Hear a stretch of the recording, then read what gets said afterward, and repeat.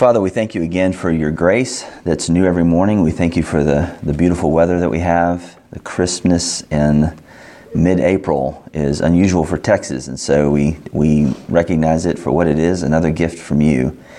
We pray that you would be with us this morning and that we would not rely upon the wisdom that is of man, that destroys our chance of being right with you, but that we rely on your wisdom and what you've revealed in your Scripture as we take up a difficult topic in the doctrines of grace, irresistible grace. And so we pray that our hearts would be pliable, that your Spirit would be working in us, that we would see the beauties of Christ in your kind intention and kind mercy toward us, taking us from hearts that are born rebellious against you, and that you take those hearts and make them alive together with Christ, because it's by grace that we're saved. And so we thank you for that, and we pray that you would be in us and displaying the beauty of that grace as we talk about objections to this doctrine. We thank you for all these things in Christ's name. Amen. All right, we are plowing on. We took a little bit of a break past 2 weeks on our discussion through the doctrines of grace, also known as Calvinism. We went through the last time we were together. We went through what's commonly called irresistible grace, or the effectual calling. And if you remember, one of the reasons I've set it up this way, I'm not following the typical tulip outline. It's not because I hate flowers. I like flowers, they're okay. But I wanted to kind of go at it from the standpoint of what we experience in salvation. What is our experiential understanding of how we're saved? And so we started with T, we followed that order, total depravity, total inability, and came to the conclusion, looking through Scripture, that we are born in Adam, and that from birth, our hearts are in rebellion. We want to be the king, right? That's where we start. We want to be the king. Augustine talks about even crying because he wanted to nurse as a baby. He went so far as to say that it was an act of rebellion against God because he inconvenienced his mother. I mean, I don't know how much I want to put into that, but I mean, he went really far on that. So, but we saw in Scripture that without some action on God's part, we would continue on in our rebellion. And so then we dealt with the objections to that somewhat, and then we have gone on to the next experiential thing, which is how are we made to be trusting in Christ. If we start from a standpoint of, in Adam all die, and our nature, if, as Paul says in Ephesians 2, we are by nature children of wrath like the rest of mankind, how are we then made alive to Christ? What happens there? Is there some remnant of faith that is in the heart of man that just, here's my gift to you, God, kind of thing? Or does something have to happen? And so we looked at Scripture, which is, kind of where we need to go. What does it say about what happens? And we saw that the Holy Spirit, we took it from a Trinitarian idea, right? And I've used the term Calvinist because I am one, and that's okay. I will say it's okay. And because I'm a Trinitarian first, and out of that flows my understanding that the persons of the Godhead work in concert with one another. I mean, there's no disagreement in the Father and the Son. There's no disagreement in the Son and the Spirit. There's no disagreement in the Spirit and the Father. They work as one in the salvation of people. And irresistible grace, we see, is the expression, the doctrinal expression of what the Holy Spirit does in the heart of sinners to bring them to Christ. And so I've given you a quote here from the Second London Baptist Confession from 1689. And I do this because there is a movement in Southern Baptist life against these doctrines, and they call themselves the traditionalists. And so I want to pull back to 1689. You don't get more traditional Then in London, 1689, when you have this disagreement between the General Baptists, who were kind of anti these doctrines, and the particular Baptists, who were very much for these doctrines.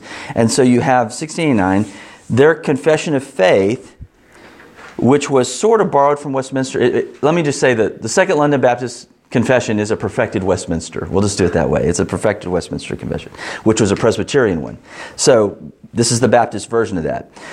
He says, those whom God hath, everybody in Old England had the lisps, those whom God hath predestinated unto life, He is pleased in His appointed and accepted time effectually to call by His word and Spirit out of that state of sin and death in which they are by nature to grace and salvation by Jesus Christ, enlightening their minds spiritually and savingly to understand the things of God, taking away their heart of stone and giving unto them a heart of flesh, renewing their wills, and by His almighty power determining them to that which is good, and effectually drawing them to Jesus Christ, yet so as they come most freely, being made willing by His grace. Now that's a lot of old English language saying, if God doesn't draw, we ain't coming.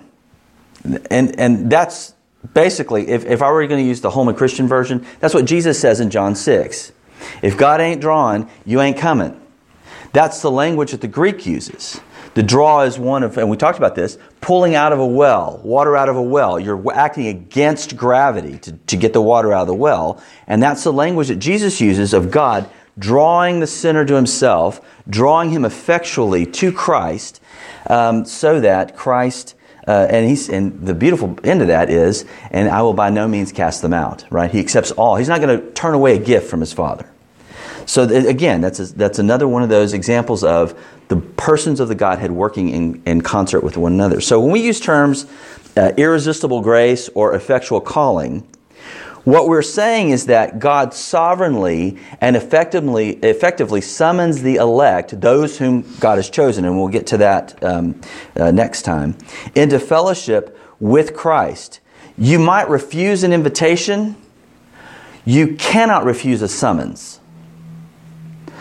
People try to refuse a summons, by the way, and the police take a very dim view of that. The judge will send out a constable to make sure that you show up for jury duty if you are summoned to jury duty.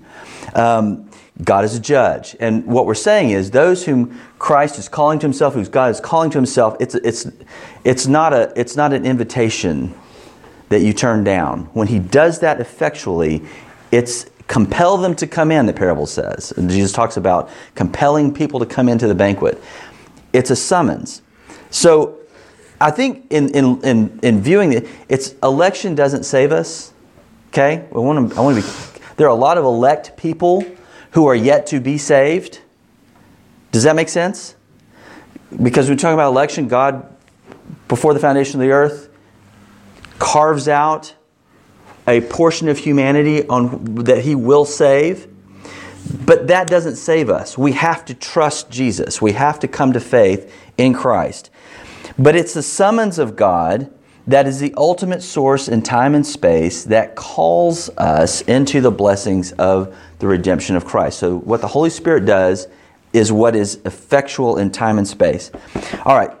There is a common thing that these doctrines started with Calvin. So I'm going to start with, they didn't start with Calvin. Look at Athanasius' quote in 8350. He says, to believe, to have faith, to trust in Christ is not ours or in our power, but the Spirit's who is in us and abides in us. Then Ambrosius said this in 8380. That's kind of fun to say, 8380. What is impossible by human desires, that can be possible by divine grace alone. For who can change nature but He who hath created nature? Who can change nature? Why is he saying that? Well, by nature, we're children of wrath. It takes a creative act to change the nature. And we talked about the different analogies that Scripture uses, the different terms that Scripture uses about the change of heart that happens. Jesus calls it the new birth. And we said, you don't have a baby in the womb going, I want to be born, I want to be born, I want to be born. I want to be conceived. You don't have people, that's logically impossible. You don't have a new creation is the other one, right? You don't have the universe, chaos and void, saying, I want to be created, I want to be created. God has to say, let there be light. Resurrection is another term that is used of the what happens in the heart. You don't have Lazarus in the tomb saying, I want to be resurrected. No, that is something done to them. And so that's what these guys are talking about. Well, as you can understand, as you imagine, there are some objections to this. People do like a cat to a bath on these doctrines sometimes.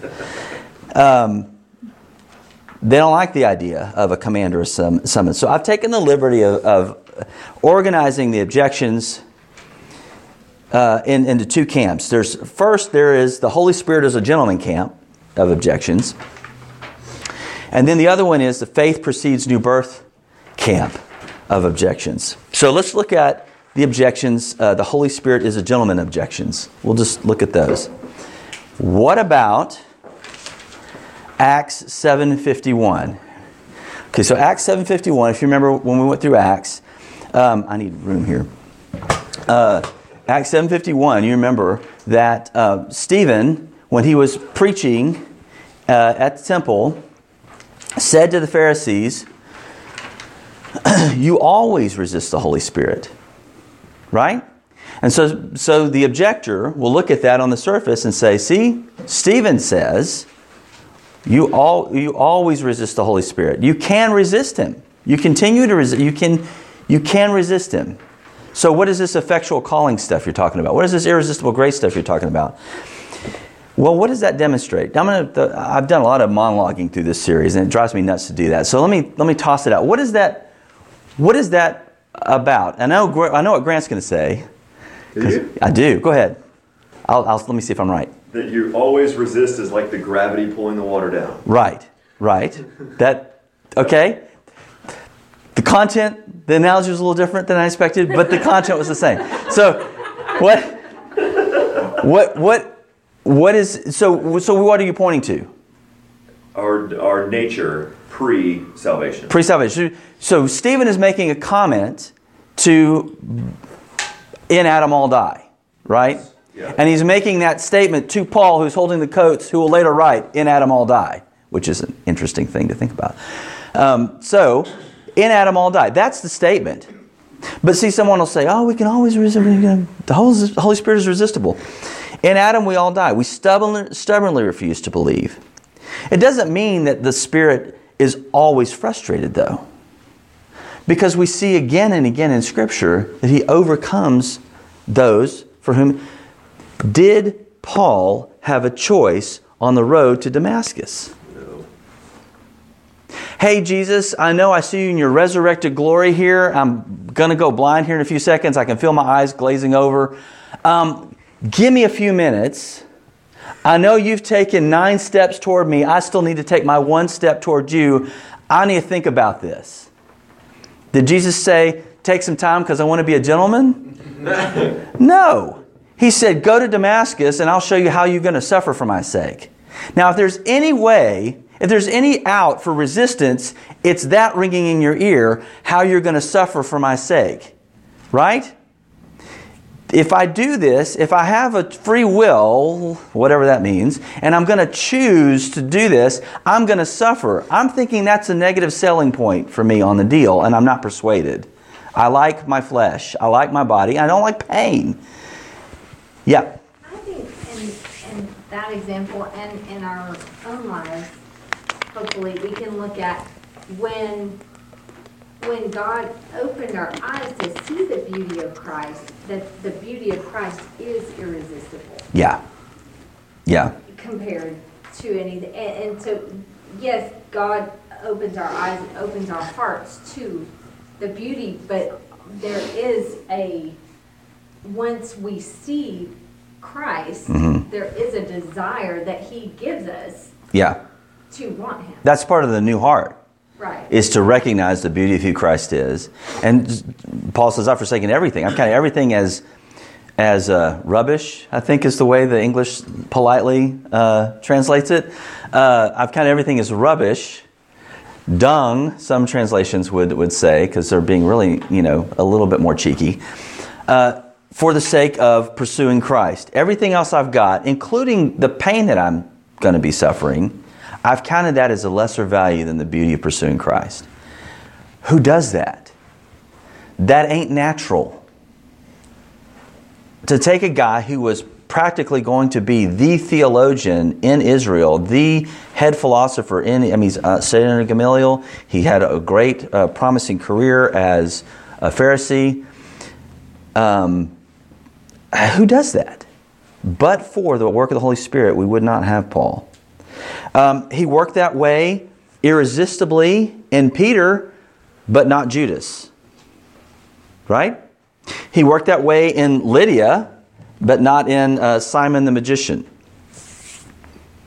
So, the objection, you always resist the Holy Spirit, it's not pointing to anything that is a plausibility, a possibility of resisting the Holy Spirit. It talks about our nature. He's talking about our nature. All right, enough time on that. Objection number 2.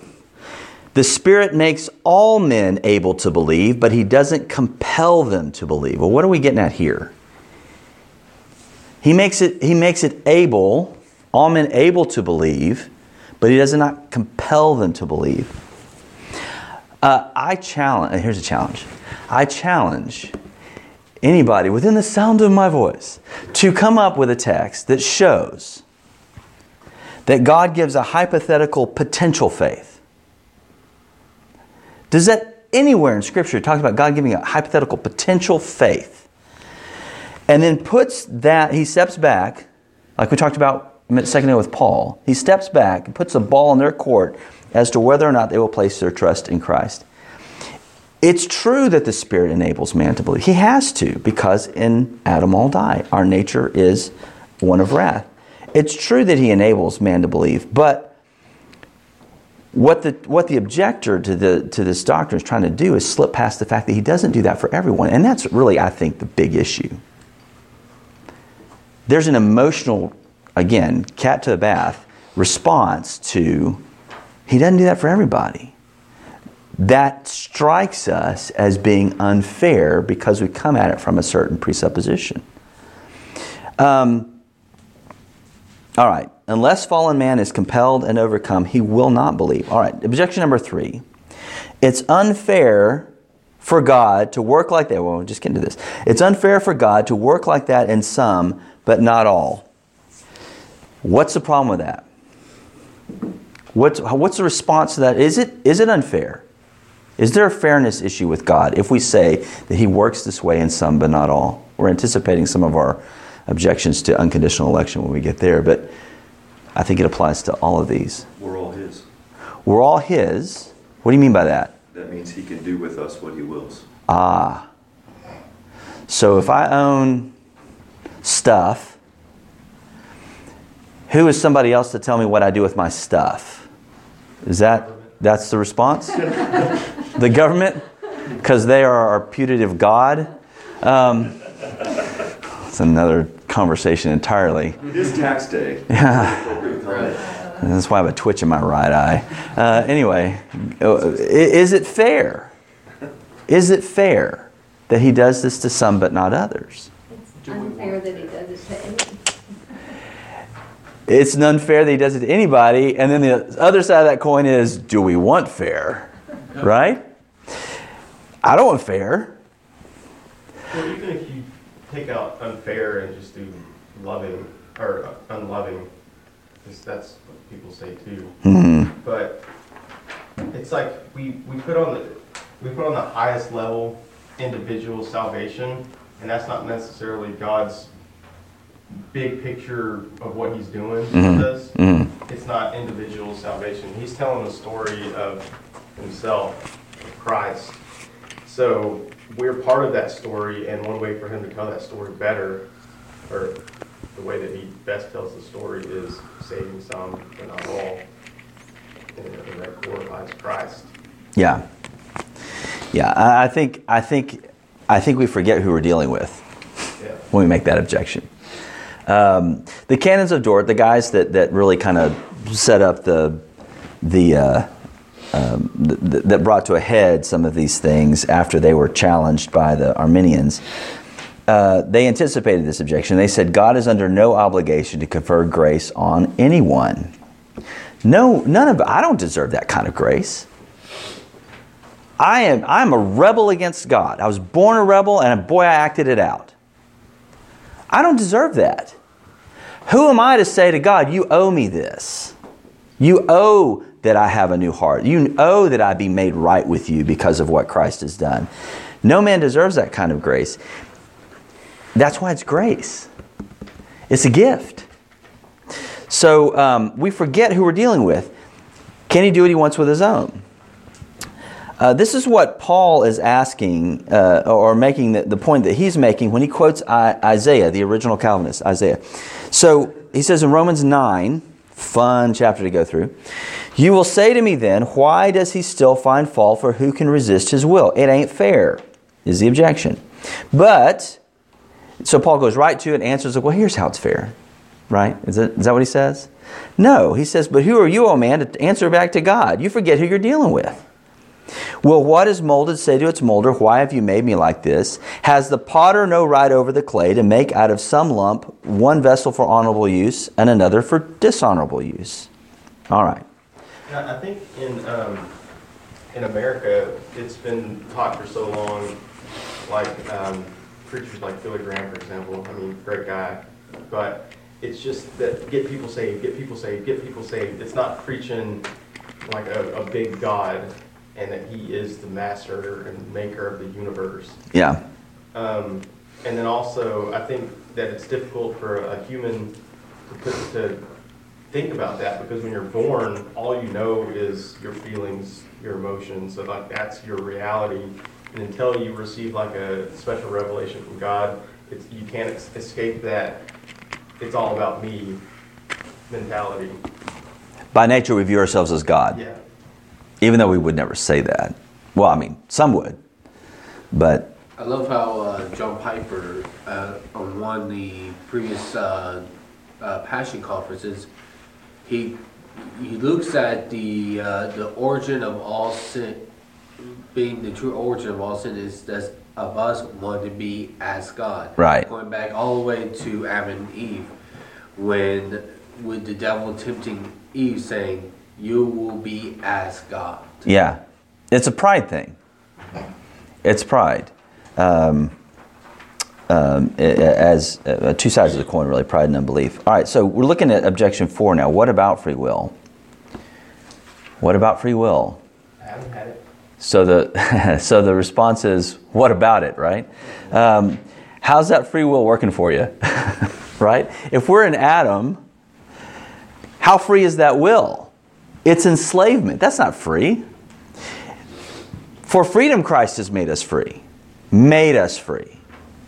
That's the freedom, is coming into right relationship with Him and living as we were created, or working toward being molded into the image of Christ that we were created to reflect.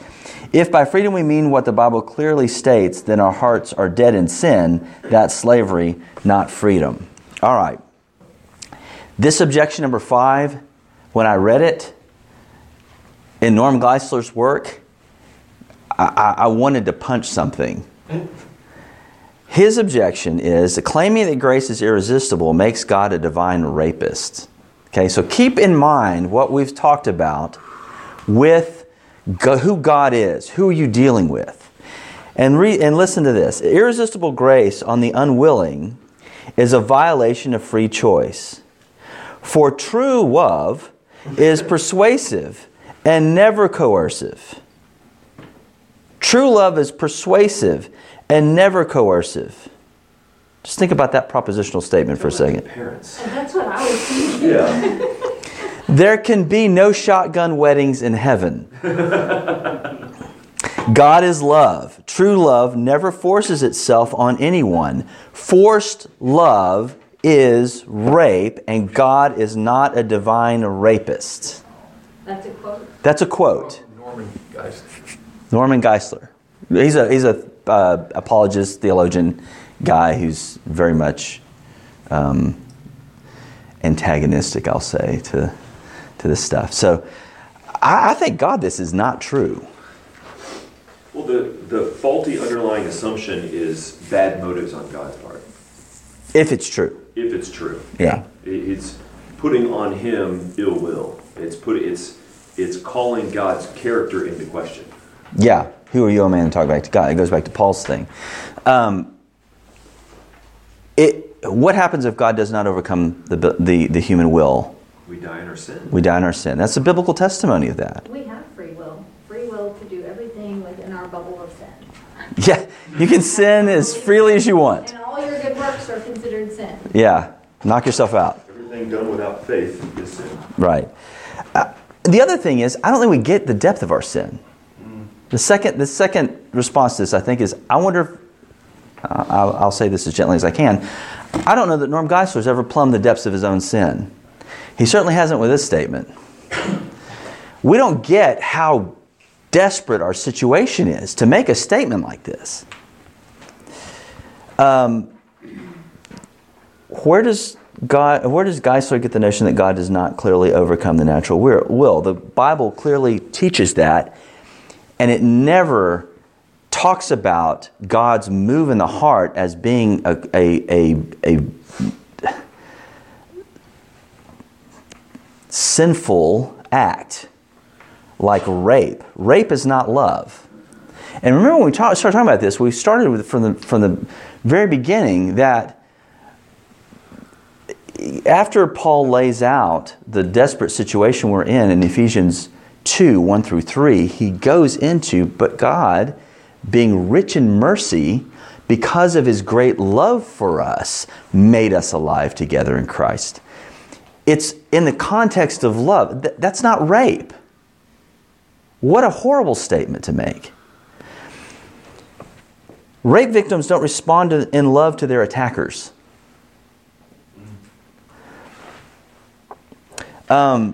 This whole mode of talking about this by Geisler is very dangerous. It's very humanistic. And frankly, it's blasphemous. We'll go there. Say you had a teenager who was brainwashed by a cult leader. Okay? They're in the commune of the cult leader. They're being abused in the commune of the cult leader. Like college here? Maybe. Thinking like the Democrat convention or something. They're in the cult leader's commune. Is it rape to do an intervention on your teenager to pull them out of a cult leader's grasp and bring them back? It would be against their will to brainwashed, right? Is that rape? Is that unloving? That's an exceptional situation. Well, I mean, rewind even to a 2-year-old. Well, It wants to do its. yeah. Once it plays a knife drawer. Yeah. Some of them. And you stop that 2-year-old's will for their own good, out of love. That would be a necessary act of love. Yeah. You hate them to say, "Go ahead and cross the street. I'll see you later." Right? What does he say about the whole Old Testament? It's a long discussion. Obviously a stupid statement, but I've never heard it taken to that extreme. But it's interesting to see that, because people that kind of use this argument, it's like, this is what you're saying. Yeah. Yeah, he I guess is honest. I mean, we can admire his honesty. Yeah. So, and what you see here is a worship of the notion of free will to such an extent that they're willing to impugn the character of God to preserve their love of this idea of dignity of man's freedom. And that's incredibly dangerous. All right, that's the last of the Holy Spirit's a gentleman objections. The next section of these is faith precedes regeneration. So the argument is we have to have faith before God recreates us. Remember, we talked whenever we went through the positive assertions of irresistible grace that in order for that part of what the work that the Holy Spirit does in the heart is gift the the sinner with faith and repentance. Where are we? Oh, wow, already. Okay. Yeah, I'm not Rodney. Sorry. I like to get people up, and as I heard that, I was like, oh, no. Anyway, so Dallas Theological Seminary says this in their statement of faith. We believe that when an unregenerate person exercises that faith in Christ, which is illustrated and described as such in the New Testament,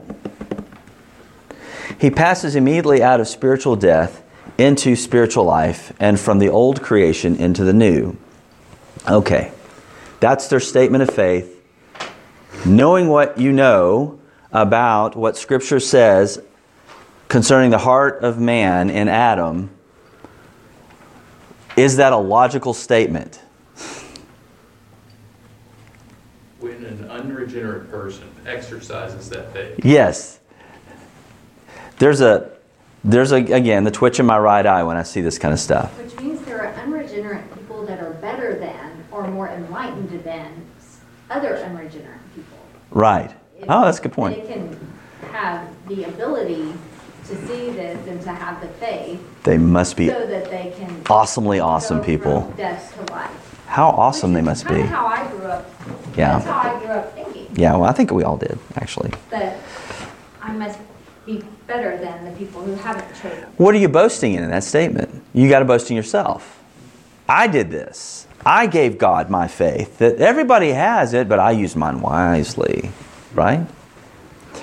As one pastor has said it, faith is impossible to a sinner as life is to a corpse.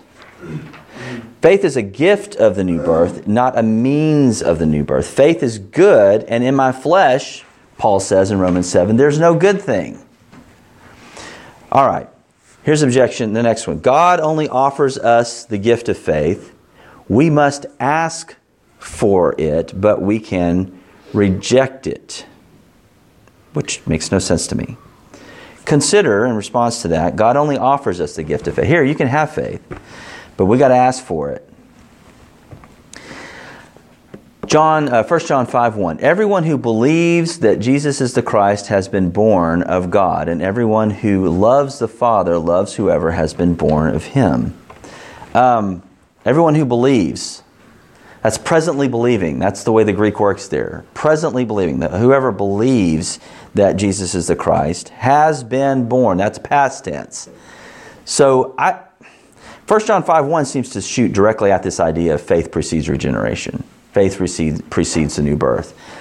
There is presently believing. You have to have previously been born of God to get there. So the fruit of the Spirit is the exact same thing. Because if you have the Spirit, you are born of God. Love, joy, peace, patience, kindness, goodness, faith. Yeah. Faith is a fruit of having the Spirit. Yes. Yes. And we'll get to that at the very end of Romans 12:3. All men have faith. Objection number 7. All men have faith. Only some put their faith in Christ.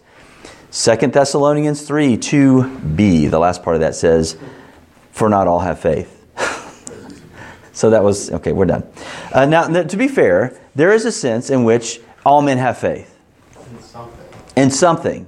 In themselves, generally. I mean, all other worldviews, it comes down to we have faith in our own reason, we have faith in our own emotions, we have faith in Shirley MacLaine, we have faith in all kinds of things other than God. You have to because you're not eternal. So, That's a good point.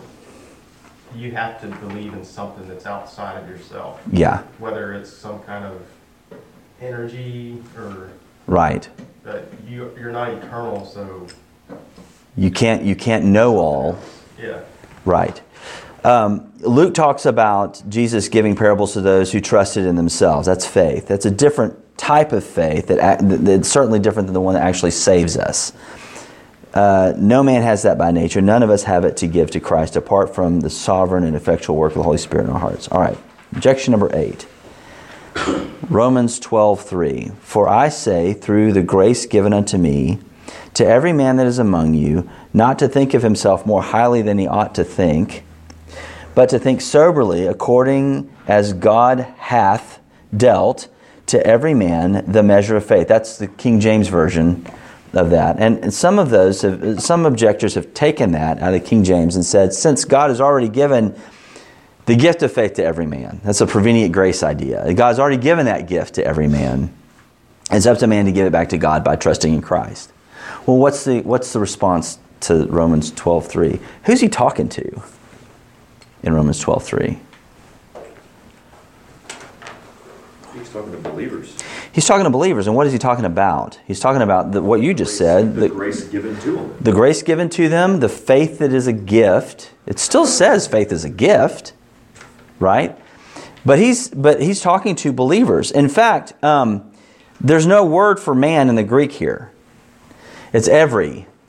And it's referring to every believer in the context of the passage. You look at, I put in there also the two other translations, the NASB and the ESV, the eminently superior version.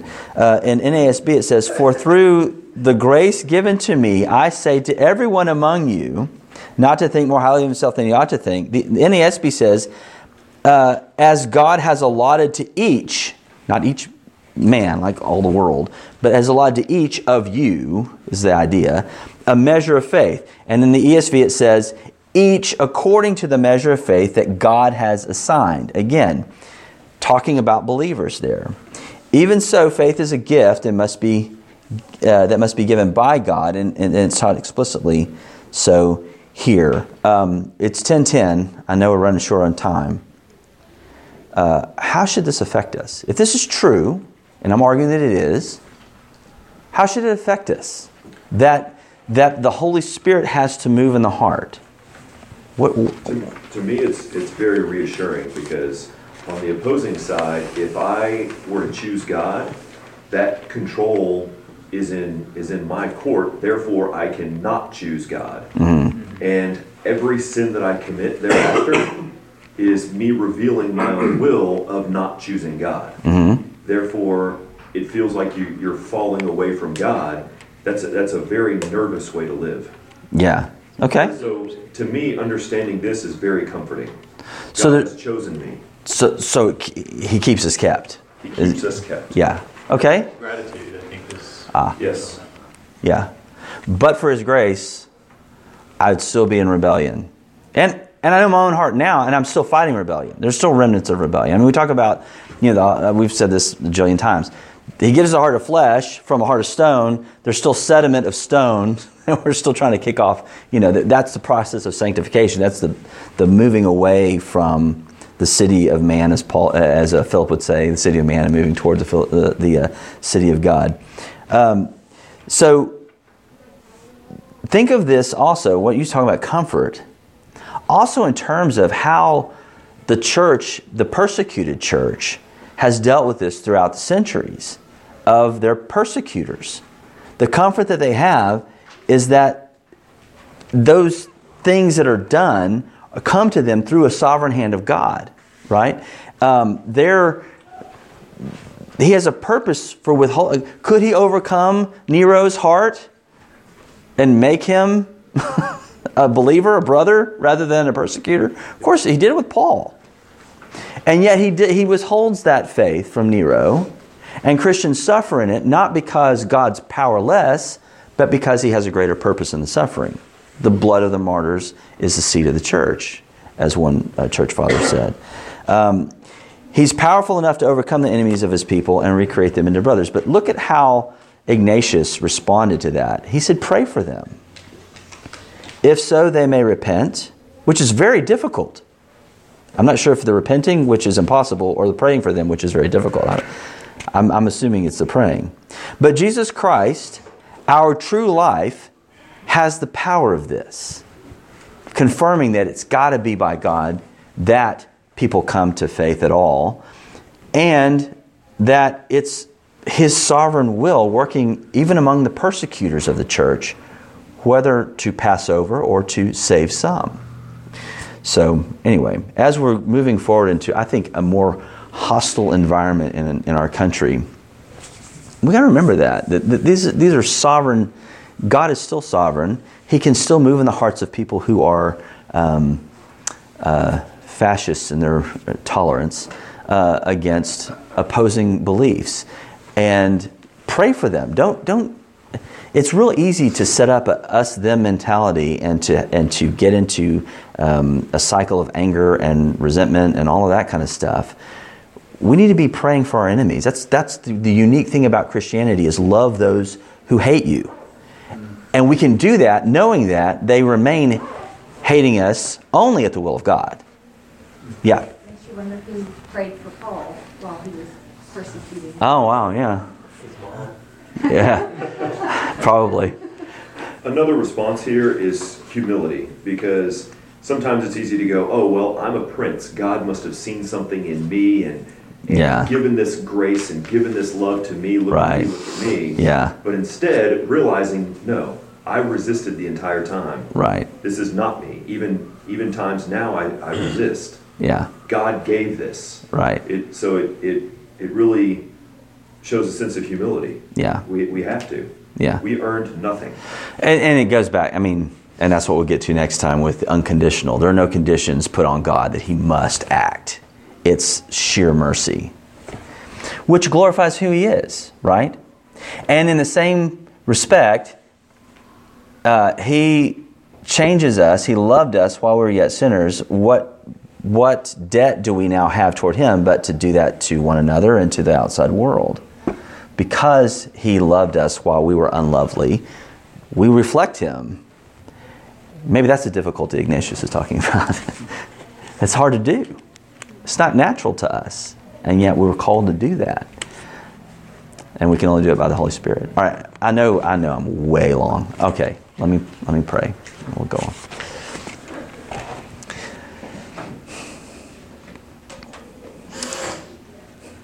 There's one response to a doctrine like this, Lord, and it's thank you. And we thank you that the entire Godhead is at work effectively in the salvation of your people. And it displays the great grace that you have toward those on whom you set your affection. And so we pray that we would respond first in overwhelming and unconditional love toward you, that we wouldn't put qualifiers on how we serve you, only if it's convenient, only if it doesn't hurt, but that we would realize that with great cost, you saved us, you purchased us through the death of your own Son. And we have nothing to offer you, and you've given us everything. So help us to see the response that we have to you is to love our neighbors, to love our brothers and sisters in Christ, even when it costs.